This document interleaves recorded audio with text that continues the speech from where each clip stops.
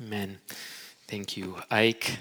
If you're visiting with us this morning, welcome. We're glad that you can be here. I know that there's some parents because of homecoming in the area, as well as other people who are traveling through, and we're glad that you can be here. My name is Stephen. I'm one of the pastors here. Dr. Sayer started the service this morning talking about these moments that we sometimes have in our life. And I want to give a title to some of these moments, and let's call them pivotal moments. Moments in which after they occur, everything is different. Now, there are certain types of pivotal moments that are unexpected, possibly undesired, that happen and everything changes from that moment on. Those aren't the moments we're going to be talking about this morning.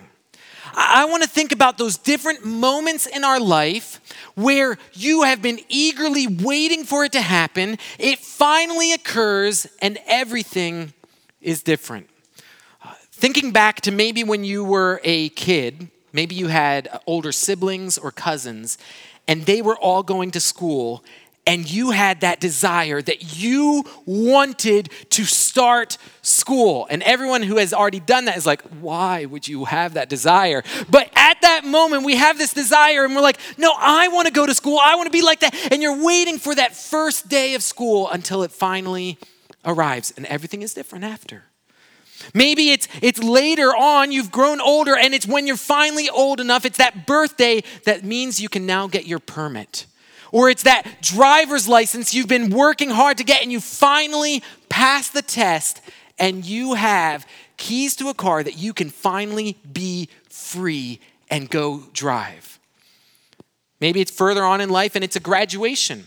The last day of school, maybe high school, college, maybe a graduate level with a master's or doctorate degree, and you've been looking forward to when you finally turn in that final project, you get to get that diploma, and it's done, and it changes the rest of your life.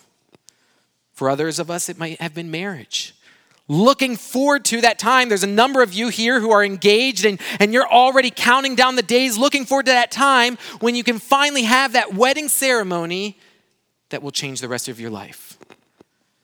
Maybe it was a child. You found out. You waited 9 months, and then from that point forward, all of these are examples of these pivotal moments that something that we've been looking forward to, we've been eagerly anticipating, and then when it finally happens, everything's different. This morning, we're going to be considering a pivotal moment within the marvelous redemptive story God is telling. It's a moment that is crucial to our understanding of God's redeeming work, to understanding his means of accomplishing the mission God has given to us. It's crucial for us to comprehend in order to understand the establishment of the church. This people. As we look back at this pivotal moment that we're going to see of Pentecost at chapter 2 of Acts, when the Holy Spirit comes, I hope that what we experience is that we are utterly in awe at the majesty of how God perfectly unfolds his perfect plan.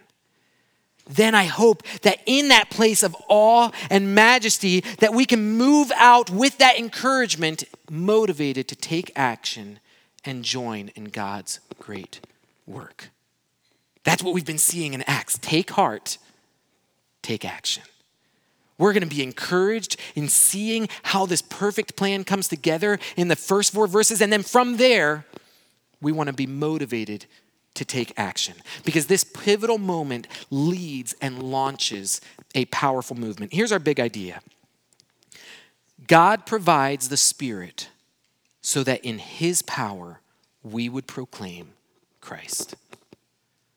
This is a powerful moment. This is a pivotal moment. God provides his Spirit. Why?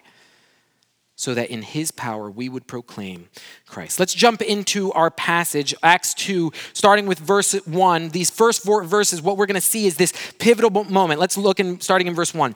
When the day of Pentecost arrived, they were all together in one place, and suddenly there came from heaven a sound like a mighty rushing wind. I've mentioned this pivotal moment. This pivotal moment that we're going to be seeing is what Christ has already promised his disciples. He told them this was going to happen soon. The power of the Spirit. You will be baptized with the Holy Spirit. And here it's happening. What are we seeing right at the beginning? It says that the disciples are all together in one place. For sure, this includes at least the 12 apostles. It's possible it also includes the 120 disciples that were mentioned in chapter 1. But all of these disciples are together in one place. Why are they doing that? Let's just try to jump into the story, remember some of the details. Is Jerusalem a safe place to be a disciple and follower of Christ? What just happened 52 days, 53 days earlier to the leader of this movement? They crucified him. After that, when he comes back to life, what's the rumor that's being spread among the people regarding these disciples? Hey, they came in and stole the body. And who did they steal it from? Roman soldiers. Do you think that's a rumor that Roman soldiers like going around? Yeah, here are these Galileans. They came over, they knocked us out, and they stole a body we were commissioned to protect.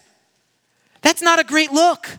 So whether you're Jewish leaders or the Roman Empire, being a disciple of Christ right now is not a good idea in Jerusalem. If I'm one of the disciples, I'm doing what they did in the garden. I'm running. But why are they staying? Well, what did Christ tell them? He told them, wait and pray. Last week, Ted was talking to us, and he mentioned that this is one of the hardest actions a Christian is ever called to do. Wait and pray. And Jesus said, soon, but that's a relative term, especially when 1,000 days is as one day to the Lord. Like 1,000 years is compared to one day. That's a relative term. And he says soon, and they don't know when this is going to happen. They've waited 10 days. You know, that first day, imagining like, okay, Jesus said to wait, it's coming soon. Second day, you know what? We had to wait 3 days for the resurrection. You know, maybe tomorrow, 3 days. A week and a half. They know this big mission is here. They know in chapter 1, verse 8, that they're meant to be Christ's witness. They're meant to go out among the world from Jerusalem to Judea and Samaria to the ends of the earth. They're meant to do that, but they're waiting in a dangerous place. But we see that they have obeyed.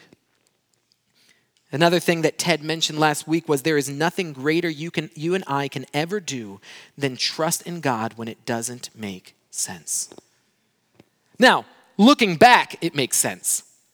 But in the moment, they didn't get it. They're still waiting. They're still praying. But it's about to make sense. Look at verse 2. They're waiting, praying. Then look at the word used at the beginning of verse 2, how Luke brings out these details. And suddenly. Pivotal moment. Something big's about to happen. And suddenly there came from heaven a sound like a mighty rushing wind, and it filled the entire house where they were sitting. I love the descriptive way in which Luke writes, that he gives us these details as he gathers in all of the accounts from different people. And he's like, hey, tell me what it was like. We were there. We were sitting in this room. And then just this wall of sound hit us, this rushing wind. My house is, I don't know exactly why, but for some reason where I'm at, it's just like this wind tunnel. And we have the most fantastic windstorms come through our house. And thankfully, I just talked to my neighbor who had multiple dead trees right along my fence because a couple trees had already fallen in my yard, and thankfully he cut them all down. But because these massive winds come through, we'd be in bed late at night and you would just hear all of a sudden, and it would just hit the house and you feel the house kind of shake a little bit. It's starting to creak. I'm going to venture a guess that it's nothing compared to what they heard here. To all of a sudden have this presence. Wind and spirit are used. They have the same root in Greek. When we're talking about spirit, that the root of that word is the same root of the word wind. And so it's often used when we're talking about the Holy Spirit. Jesus does it in John 3. And here we see this picture of the power of arriving. But it's not just what they hear, it's also what they see. Look at verse 3. And divided tongues as of fire appeared to them and rested on each one of them. In a little bit, we're going to unpack some of the connections of this fire that we see here. But right now, I just want you to visualize. The whole house shakes. This majestic and awesome wind fills every corner of the house. And then if you're there, you look up, and on the people around you, you start seeing something that you have never seen before, haven't seen since. It looks like there's fire sitting above each person.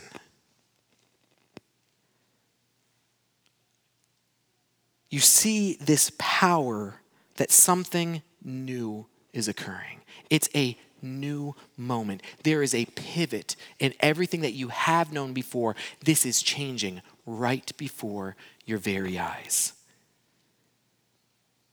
But now there's a new sound. Maybe the wind dies down and you hear something that doesn't seem to make sense. Verse 4, and they were all filled with the Holy Spirit and began to speak in other tongues as the Spirit gave them utterance. It's not the sound of wind, it's the sound of voices, the voices of disciples, people you have known for the last few years. You know what they're capable of. It's not like, you know German? I didn't know you knew German. Wait, you know how to, they know each other. The crowd that's coming in the next part of the passage, they didn't. They're like, well, this seems confusing because this is a bunch of Galileans. The people in this room, they know each other. They're like, wait a second, Peter, I know you don't know how to speak that Latin. I know that. And they're hearing them speak these other languages. It's a demonstration of the power that is now being through them. Why? Because they are filled with the Holy Spirit. But there's a temptation here to focus all on the tongues part, and we're going to talk a little bit more about that. But what's the main miracle that's happening here? They're filled and they're speaking as the Spirit gave them utterance. The Holy Spirit is guiding fallen followers. People who up to this point are wondering, how on earth is this going to happen? We're looking ahead and we're seeing the obstacles. We look back, we remember the obstacles. How on earth are we going to accomplish what Christ commissioned us to do, to be his witnesses? And they're starting to see this power right here. Can you even imagine what this was like? If we were there, if we saw and experienced this, do you think we would consider this a pivotal moment in our lives? It is. It was. And the fact is, this is part of our story. It is a pivotal moment in our lives because from this point on, everything is different. I want to help us to kind of dive into a little bit more these first four verses to develop it a little bit more. See, this moment isn't just a miracle or sign. This moment profoundly impacts the rest of history, and it greatly impacts us. Before I jump into some of the profound connections we find in this section, I need to offer just a few caveats. First of all, I am merely scratching the surface. The amount of connections here to God's redemptive plan and what he's doing are astounding. This week as I was studying, it felt like every third minute I was like, oh man, wait, there's this whole other connection I hadn't even seen before. And it was so encouraging to see how God's plan perfectly comes together. We're not going to go through all the connections, partially because I don't even see or know all the connections. And I'm looking forward to the day when we can and finally will see all the connections. But we're going to see some of them. But the other caveat is I'm not expecting you to remember all of this. The goal here is not for you to learn all of the different information here. What I want us to be is overwhelmed. I want us to stand in awe of a God who orchestrates, who puts all of these pieces, this mystery that was hidden for ages, and he brings them together and makes it clear. So let's go through some of these. One of the first connections is when this happens. It says that this is Pentecost. Well, what is Pentecost? Pentecost is one of the three main festivals within Jewish culture. And each of these primary feasts highlighted a different element of Israel's history and God's powerful work. The first of the feasts is Passover, where we see where we remember God's redeeming work out of Egypt, where he bought them out. He brought them out of a land of captivity. In Pentecost, also known as the Feast of Weeks, we see God's provision for his people because people were meant to celebrate the harvest that they were receiving. That when they got to the new land and they brought in this harvest, they were supposed to celebrate God's provision. The final feast was the Feast of Booths, where they remembered and celebrated God's dwelling with his people in the tent in their wilderness wanderings. Now, Pentecost happens 7 weeks and a day after the end of Passover. One of the elements that we see as we're going through scriptures, how these things are connected. How does God bring the picture of Passover, the redemption out of captivity in the Old Testament, and show us that was just a glimpse of the greater redemption, the greater work in which I rescued out of captivity in the New Testament? Easter, where Christ is the sacrificial lamb, where his blood is spilled for the sake of his people so that those who place their faith in him are passed over. The wrath of God is absorbed in Christ, and they are covered. We see that picture of redemption. Now, one of the elements, some of this information was new to me, knowing all the different elements of the festival. During Passover week, there's multiple different parts to the ceremony. At the end, on the Sunday, at the very end, what they would offer is the first fruits of barley. They would bring that into the sanctuary. They would celebrate that God had brought the first harvest, which is barley, later is the harvest of wheat, and they would celebrate that God had brought that. That word first fruits is not one that we often use, but it's a biblical term, and we see it a lot in Scripture. First fruits is the first time. It's the first fruit of the ground. Now, that was offered on Sunday in the sanctuary. What's the significance of that for us? Who do we see, who does Scripture point to as being the first fruits? Christ. What happened on that Sunday when first fruits were offered? How do we call that? What do we celebrate on that Sunday? Easter. The resurrection. The first of its kind in the sanctuary. And so here we see this picture that then 7 weeks after in a day, so 50 days, that's why it's Pentecost, they were to celebrate God's continued harvest. Now they're celebrating the harvest of wheat. What's the significance that God then chooses that this is the moment when the Holy Spirit's going to come? The first is a theological significance. It's the significance of first fruits. Because we see that Christ is the first of his kind. And that therefore, because of what he has done, we then get to experience the same thing. Look at 1 Corinthians 15. We have it on the screen. But in fact, Christ has been raised from the dead, the first fruits of those who have fallen asleep. When did that happen? That Sunday of Passover, when those first fruits were first offered. But then verse 21, for as by a man came death, by a man has come also the resurrection of the dead. For as in Adam all die, so also in Christ shall all be made alive, but each in his own order. Christ the firstfruits, then at his coming those who belong to Christ. How do we have confidence of that? Because we have received the Holy Spirit.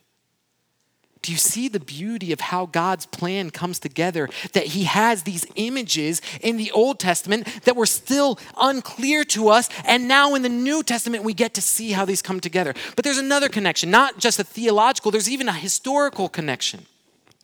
During this time, the Jews would celebrate not just God's provision, but when they would celebrate Pentecost, they would celebrate it as an anniversary of a significant event in the Old Testament. Do you know what event? When God descended on Mount Sinai and gave his law.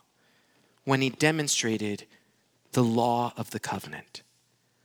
And there's so many similarities between these stories. If you look at Exodus 19, the timeline that it says and how much time has passed between leaving from Egypt, from the first Passover, and now when they're arriving at Sinai, it's 50 days. It's right around there. And so the Jews started looking at this and celebrating this time of Pentecost as the time in which God descended and gave his law. Well, what significance does that have for us?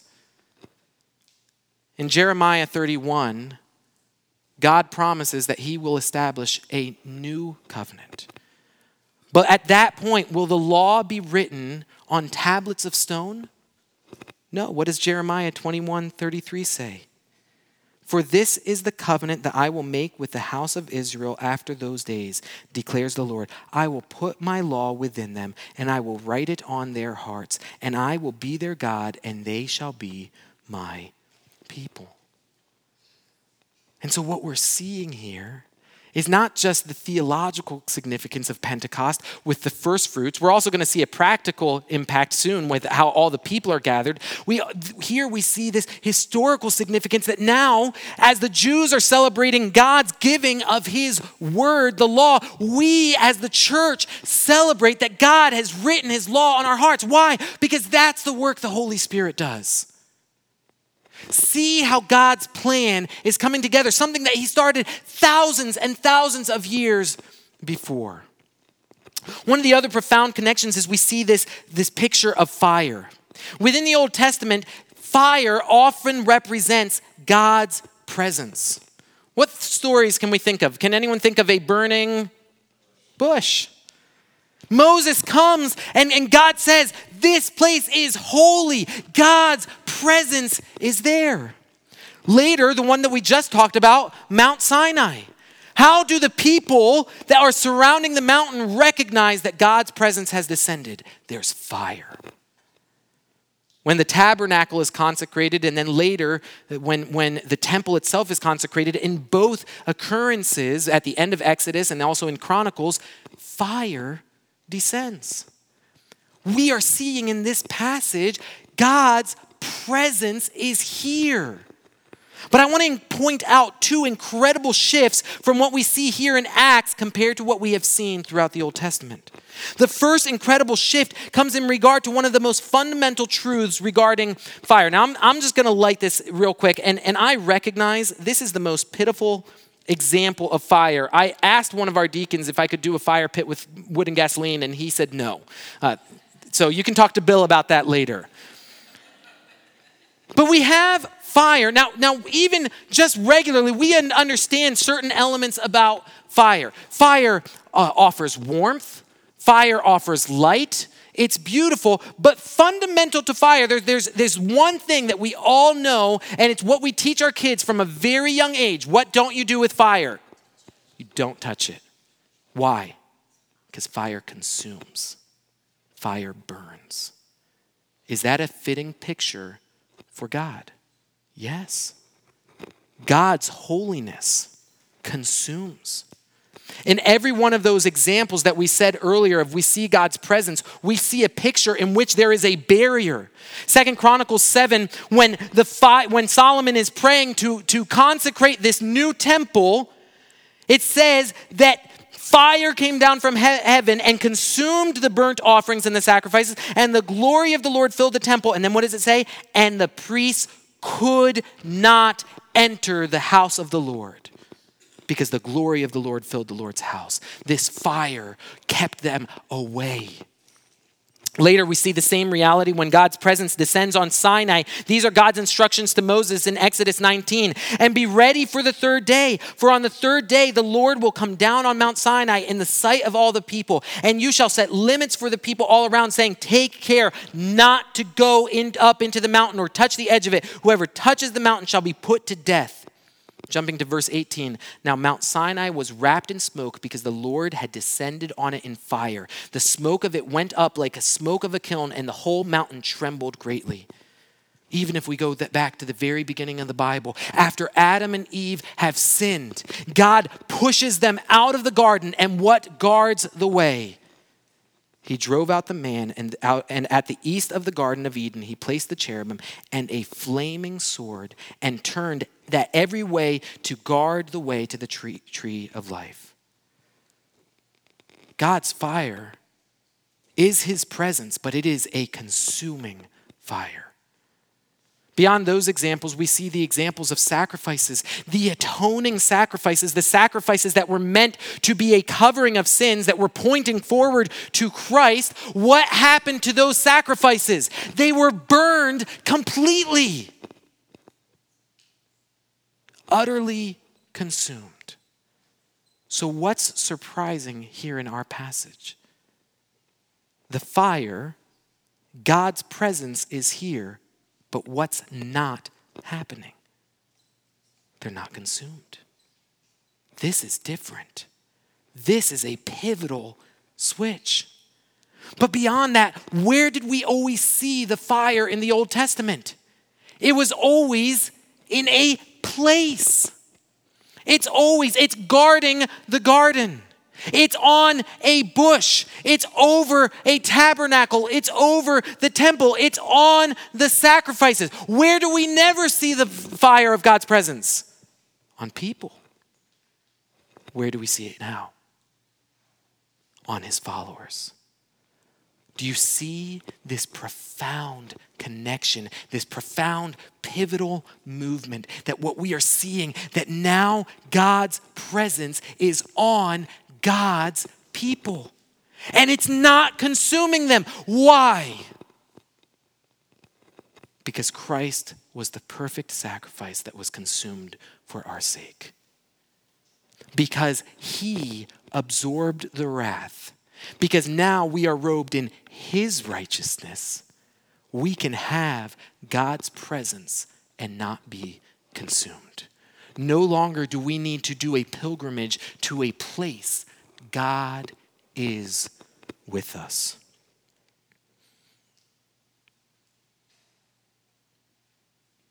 This unconsuming presence is necessary because God has chosen that his followers would be his chosen means of proclamation. This is the commission we found back in chapter 1. You will receive power when the Holy Spirit has come upon you, and you will be my witnesses in Jerusalem and in all Judea and Samaria to the end of the earth. What is the first thing that happens once the disciples are filled with the Spirit? Because this is what it was necessary to happen. They began to speak. What are they saying? What the Spirit leads them to say. Do we see another profound connection here? The significance of this privilege of being a mouthpiece of the Lord, to be guided by the Spirit, to speak the words of the Spirit. Who was that reserved to in the Old Testament? A precious few. Few people ever experienced this. But we now are a royal priesthood, a holy nation. Those who are chosen by God, equipped for every good work that he prepared beforehand through the power of the Spirit. We have this great privilege. But more than just the privilege of compared to the Old Testament, it's also the pattern of our Savior. In the Gospels, Christ regularly reveals that he speaks as the Father leads. With the Holy Spirit, we can now follow that same pattern. As the disciples are filled, they speak as the Spirit gave them utterance. One of the principles and patterns for us to see here is that those who are full of God cannot help speaking about God. Look what happens. They receive this power. First thing they do, they begin speaking. We're going to see in verse 10, what are they speaking? The mighty works of God. Do you see these profound connections that are here? All of this is coming because God is a promise-keeping God. He told them this was going to happen. What did Jesus say? Wait. John the Baptist, he baptized you with water, but you will be baptized with the Holy Spirit. The significance of that is seen also in what happens to Christ. How did Christ begin his ministry? In a moment that demonstrated his identity and commissioned him. Christ is baptized, the Holy Spirit descends, and what is said? This is my beloved Son. And then he goes out and begins his ministry. What happens for us? When we receive, because we don't receive the Spirit in the same way here, this is a pivotal moment. For us, this moment of receiving the Spirit happens at our salvation. And what happens? We receive the Spirit. The Spirit descends on us. And what does that mean? We are his beloved sons. And what happens from that point forward, that pivotal moment? We are commissioned to be his witnesses. All of these connections are right here in this passage. This is for us.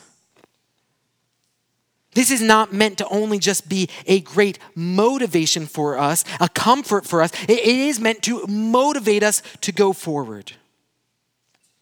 Before we move on to the second part of our passage, how should we respond to this? As we've been going through Acts, we've talked about two goals, two transformations that should happen in our lives. Take heart and take action. These first 4 verses should help us take heart. Why? Because of the majestic and awesome way we see God perfectly causing his perfect plan to come to fruition. Take heart at the majesty of God's unfolding plan. Look at what he's doing. Look at all the connections that we've just barely scratched the surface of seeing how he makes this happen. I'm just going to give a quick aside. You might be here and you're unconvinced regarding the trustworthiness of God's word. And I just want to encourage you to read the scriptures. We live in an era right now where we have more resources at our disposal than any other era. And we have people who make more money than makes sense to develop these stories and these ideas and to write and to produce all of this. It's a $1 billion industry. They have all of the resources, all of the technology, and yet you would be hard-pressed to find anything that's produced without error, without plot holes, with all of these things. This is a book written over thousands of years in different languages with different authors. And yet every page screams of the connections that we see from one page to the next, from beginning to end. If you think that this can be produced by man, there's no way. This is produced because of exactly the power that we see in this passage, the Holy Spirit, who carried along the authors as he breathed out in them. So if you're at a point where you're like, I just don't know, I just encourage you, study it. See these connections that no mind, no human intellect could produce this. Let's move on. So as we've observed this pivotal moment, as we have seen the connections and preparations that God ordained leading to this moment, the question we might ask is, why? Why has God planned and orchestrated everything to this moment? In order that Christ might be proclaimed. Christ provides the Spirit so that in his power we would proclaim Christ. God provides the Spirit that through his power, a redemptive movement could explode and move out, reaching the end of the earth. That's what we're going to observe through the rest of Acts, through the rest of the New Testament, through the rest of this age until Christ returns. God gave the Spirit so that Christ might be proclaimed. So let's see this powerful movement, looking at verse 5. Now there were dwelling in Jerusalem Jews, devout men from every nation under heaven.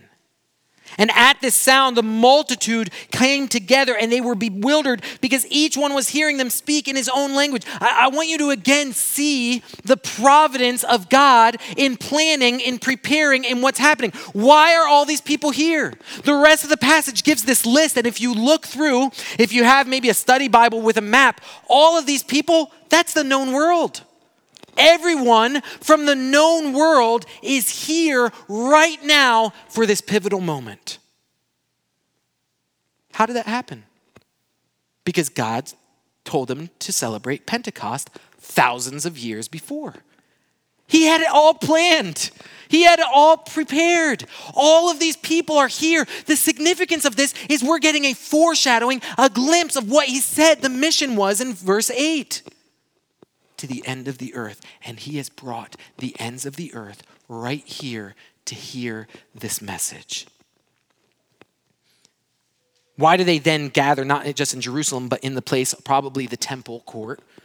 They heard the sound.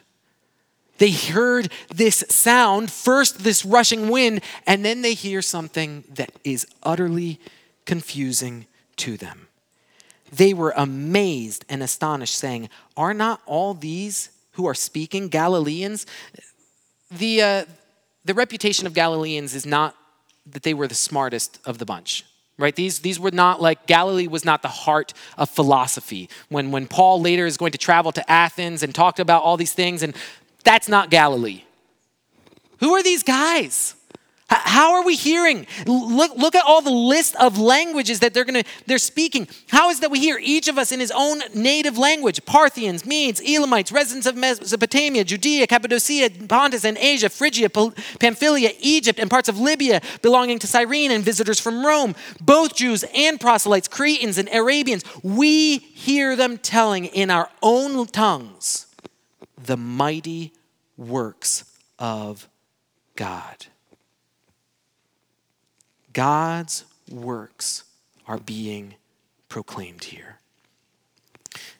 There's a connection that we want, that you might be thinking as you're hearing this story. And maybe you're thinking of another story in the Old Testament that we have languages and maybe some confusion.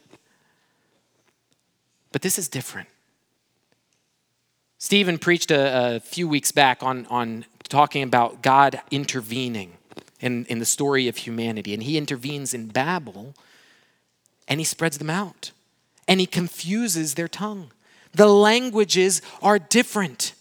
They are dispersed. Why were they dispersed? Whose name were they trying to make great? Their own. Whose kingdom were they building? Their own. And God graciously said, no! Because if you do this, then you're going to do everything that you set your mind to. And what you set your mind to is not good. For your sake, I'm going to stop this. In our passage, we don't see a reversal of Babel. We see a redemption of Babel. Why? Because now God gathers in and he removes this barrier that was languages. For what sake? So that the true kingdom could be proclaimed. So that his name could be made great. This is a redemption of Babel. This is God saying, no, there is a kingdom to unite over. There is a word and something to proclaim. There is something that would cause us to lift our eyes to heaven. It is the mighty works of God. Now, the response of the people is not exactly what we might expect. I mean, some of it is, they're confused. All were amazed and perplexed, saying to one another, what does this mean? But others, mocking, said they are filled with new wine. This is one of the hard realities that we need to understand. God calls us to faithfulness. God calls us to proclaim Christ. That does not guarantee results. Not all of the people. There is a fantastic result at the end of this passage we're going to see next week when we see the rest of Peter's message. The end of this passage is awesome. But even here, there is an element in which they're saying, no, you guys are drunk. I'm really not sure the logic of that. I haven't really hung out with drunk people much anyways, but I've never seen someone then speak a different language that they didn't know before. Like, oh, that makes sense. Oh, yeah, you didn't know German, but you were drunk, so that makes sense. Petra, German that easy?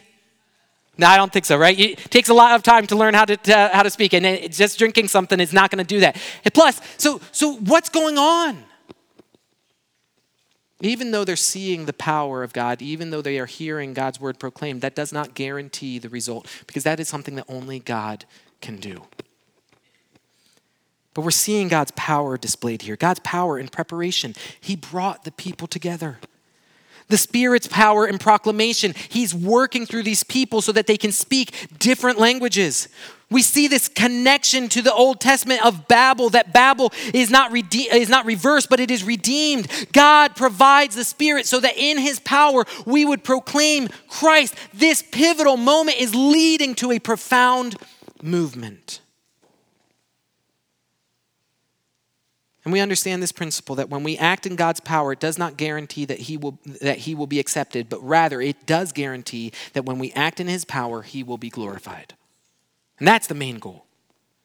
When we act in his power, he is glorified.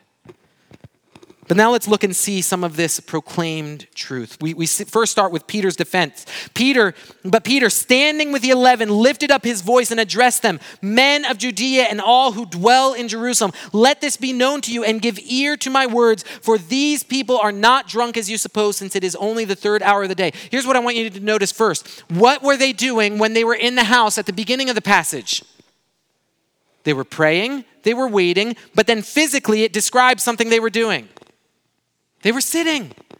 But then they received this power, this encouragement, this element to take heart. And where do we see them now? Standing firm, proclaiming Christ.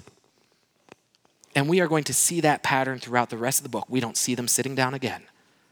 They are going to be standing firm, walking, moving. What we saw in Colossians, they will be walking by faith, walking in a manner worthy of the God who saved them. Peter tells them, this is not drunkenness. It's the third hour of the day. That's 9:00. They're not drunk. Again, still not really sure why that's a theory that people had, but it was their theory. Now, that's not what's happening. What Peter says is that this is a prophetic word fulfilled. There's three elements of this prophecy that we're seeing coming out of Joel. This first element of the prophecy is the inclusion that the Spirit offers. The second part is the confirmation, and then the last part is redemption. We're going to just look at those three real quickly. Look at what it says. First, the inclusion. But this is what was uttered through the prophet Joel. And in the last days it shall be, God declares, that I will pour out my Spirit on all flesh, and your sons and your daughters shall prophesy, and your young men shall see visions, and your old men shall dream dreams. Even on my male servants and my female servants, in those days I will pour out my Spirit, and they shall prophesy. Peter begins, or the prophecy begins, in the last days. That sometimes is a term that might confuse us, because we've been in the last days for a long time. The last days are everything from this moment forward. It is when Christ and God have accomplished everything they said they would accomplish up to this point. We are in the last days. When you look at Scripture, you're going to come across these terms. That's now. Now, where we can sometimes be confused by that is think last days mean short days. Understand that that is how the disciples acted. They acted as if Christ's return was imminent. It was coming soon. They weren't trying to guess the time. Jesus told them again, that's not for you to know, but they were acting as if it's happening right away. But these last days are this era, this age in which we find ourselves, in which we are still waiting for that final marvelous day that we see at the end of this prophecy when Christ returns. But look at what the inclusiveness that we see of Christ, of God pouring out the Spirit. What would the disciples, the Jews in that time imagine? Okay, well, based off of the Old Testament, only a few people are going to receive this Holy Spirit. It's only going to be for a little bit of time. It's only going to be in this way. What do we see? Look at this. Gender, your sons and your daughters. Age, young men, old men. Social status, even the servants. How does it say at the beginning? I will pour out my Spirit on all flesh. What a promise. What a fulfillment. What a pivotal change. We move on to then seeing the confirmation, and it says, "And I will show wonders in the heavens above, and signs on the earth below, blood and fire and vapor of smoke. The sun shall be turned to darkness and the moon to blood before the day of the Lord comes, the great and magnificent day." Now, some of these signs and wonders have already come. Throughout the book of Acts, when Christ was here in the Gospels, in the book of Acts, we see many signs and wonders. What is the purpose of a sign? It's meant to confirm the message. Now, we won't see those same things now because we don't need to, because his word has been confirmed. We have this. This is what Peter says in 2 Peter. We have something more fully assured. We have a greater assurance, God's holy word. But we're going to see these signs and wonders. We're going to see them as we go through Acts that confirm these. Some of these things are still to happen before the day of the Lord, that magnificent day. Now, I just want to give a quick warning, though. Some of these things that are described here don't seem magnificent. The sun shall be turned to darkness, the moon to blood. That day is not magnificent for everyone.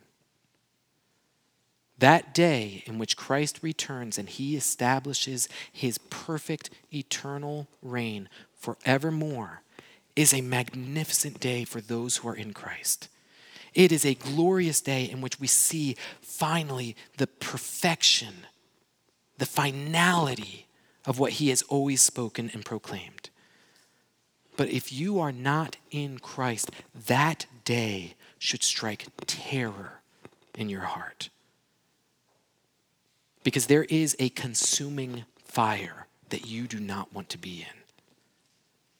The consuming fire in which his Holy Spirit has cleansed us and sealed us is a blessing.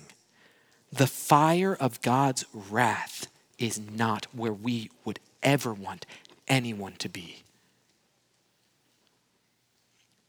But there's hope. And it shall come to pass that everyone who calls upon the name of the Lord shall be saved. This passage ends proclaiming Christ. What is the reason God provides the Spirit? God provides the Spirit so that in his power we would proclaim Christ. If you're here this morning, the pivotal moment for us, the pivotal moment when the Spirit is given to us is the moment of salvation. That is the moment that allows us to have the indwelling, to have God's presence rest on us without consuming us.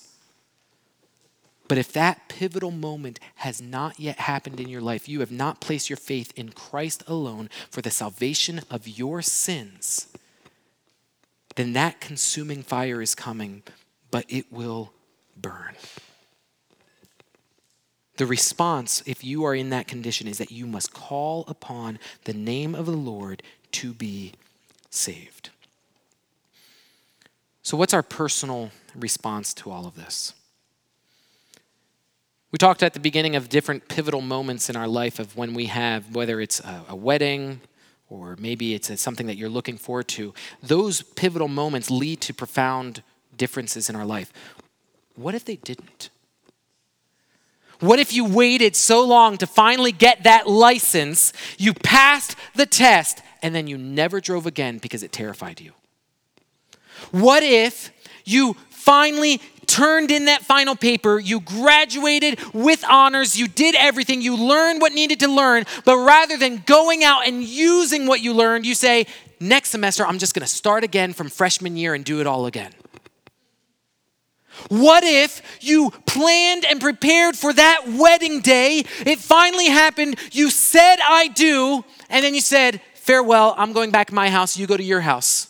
We'll live as single people. What if for 9 months you've been looking forward to this baby and you leave it at the hospital? That's not unfortunate. That's a tragedy. What if God poured out his Holy Spirit and gave it to the church and believers, and it was never used, and Christ was never proclaimed. That's not unfortunate. That's a tragedy. God has poured out his Spirit. God has provided the Spirit so that in his power we would proclaim Christ. Now, my goal is not to discourage us and to make us feel guilty and shame here, because I don't think that's the tone that Luke's writing in. Luke's encouraged. Luke's thrilled with what he's seeing. So for us, if you're at that place and you're like, I'm not doing what I need to be doing, welcome to the club. Take heart.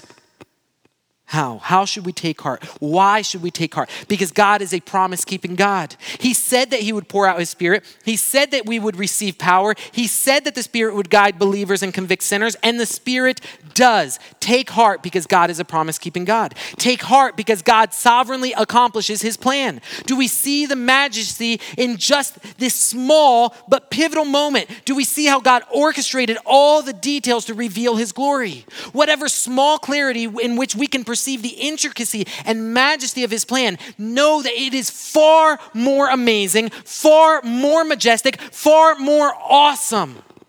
Take heart because God sovereignly accomplishes his plan. The plan that was established before even time itself began right now is unfolding before our very eyes. Take heart because of God's provision. God gave the disciples everything they needed. God even prepared the first audience. Take heart because God provides. Take heart because of God's power. It's his power. We are tools in his hands, but we are tools that are useless unless we are empowered by him. Praise God, he provides that power. Take heart because of God's power. So why do we take heart? Because God keeps his promises, because God accomplishes his plan, because God provides, because God is powerful. Do you see the pattern here? This will never fail because it's not built on me or you, it's built on a firmer foundation. Because of God's plan, because of God's promises, because of God's provision, because of God's power. That's why we can take heart. If you're hoping to take heart because of your own efforts, you will be discouraged. But when we see what God is doing, we can be greatly encouraged. But when we truly take heart in God, what should that then produce? It should cause us to take action. What's the action we are meant to take? What is the intended response Luke hopes that this book will produce? That we would proclaim Christ. God provides the Spirit so that in his power we would proclaim Christ. This is our mission. This is our role. We are his witnesses. We are messengers sent out into the world to proclaim him. Now I'm just going to confess something here. Something that both shames and scares me. I think this is one of my greatest weaknesses as your pastor. I'm just going to be honest. I struggle with this element of proclamation. And I don't mean here on Sunday. We strive every Sunday to proclaim who Christ is. I struggle to leave the room and go proclaim to those who will still be consumed by fire. And one of my greatest fears is that my weakness is going to become your weakness. And so I'm here looking at this passage, and I'm trembling before God's presence saying, God, work in my heart. Don't let this be a weakness. You have given me a role. You have given me a mission. Let me use this power that you have poured out on me to proclaim Christ to those who are still destined to a consuming fire. And this is how I'm looking to apply this personally, and I'm hoping that this is something that can be encouraging to you. 4 practical actions. Pray, prepare, plan, proclaim. Pray. What were the disciples doing at the beginning of this passage? They were praying. Who's the one that's in control? Who's the one that can bring all the details into where they need to be? Who can open doors? Who can plan that there will be all of these people, almost probably, it's possible that in Jerusalem at this time there was 1 million people. Who is in control of all of that? God is. So pray. pray for boldness, pray for opportunities, then prepare. Often we don't take advantage of the opportunities that are already there. The reality is it's not like, oh, well, there's just been no opportunity to share the gospel. I know for my own life, I've ignored the opportunities. And many of the times the reason we ignore them is because we don't feel prepared. Do you know how to give a reason for the hope that you have in Christ? We've given this book out before. I would encourage you, if you don't have it, I put some more right there in the back. Read through this. If you don't know what the gospel is, and you're like, no, I've placed my faith in Jesus, but I don't know as I could share this. I don't know as I could proclaim Christ accurately. Read this. Another great way to prepare, share the gospel with someone who already knows the gospel. Hey, this is how I understand the gospel. Would you listen to me share this with you? Can you tell me if there's something that I'm missing that I would need to share so that others might hear the majesty of Christ? Prepare. Don't just pray about it. Prepare to actually do it. Plan. One of our biggest faults, and again, I'm speaking primarily for myself, is that I'm like, well, yeah, I mean, if God just drops people right in front of me, then I'll do it. We have 80 years on this life in order to establish relationships, to chip away, to work and say, look, I am putting in motion right now a plan in order that I might proclaim Christ. Is that worthy of us spending our time on? I'm just asking you, don't raise your hand, just in your own self. Right now, what are you doing that is part of a plan that is meant to lead you to proclaiming Christ to someone who does not know Jesus? Right now, think about in your own life. How many things can you think of? Oh no, the reason I do this is that I might proclaim Christ. The list is pitiful on my part. And this passage is convicting. Finally, proclaim. Do it. Pray. Prepare. Plan, proclaim. Oh, the majesty of this pivotal moment. Be in awe at the perfect unfolding of God's perfect plan. Take heart. Take heart in God's promise, God's plan, God's provision, God's power. Then take action. Take action as we strive to proclaim Christ. Pray, prepare, plan, proclaim. God provides the Spirit so that in his power we would proclaim Christ.